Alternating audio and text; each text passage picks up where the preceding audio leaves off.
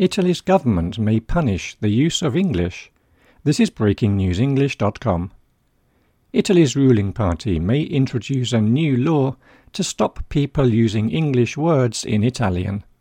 People could get fined for using English and other non-Italian words in official communications. The idea is from government member Fabio Rampelli. He is worried about the growing number of English words in Italian. He called it Anglomania. He is unhappy with the word dispenser. He wrote, "We continue our battle for the use of Italian instead of English. We can't understand why we say dispenser." Mr. Rampelli said English is damaging the Italian language. He wants people to get a fine if they use English words. The fines could be between €5,000 and €100,000, $5,500 and $110,000. English has been increasing around the world for over a century.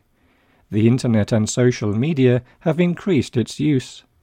Most languages now use English words. Many people are concerned that English is harming their native language. However, not all Italians agree with having fines for the use of English. A top Italian linguistics society, the Accademia del Crusca, said it totally disagreed with Mr. Rampelli's idea. Other people support the fines. They are worried about the growing number of English words in Italian.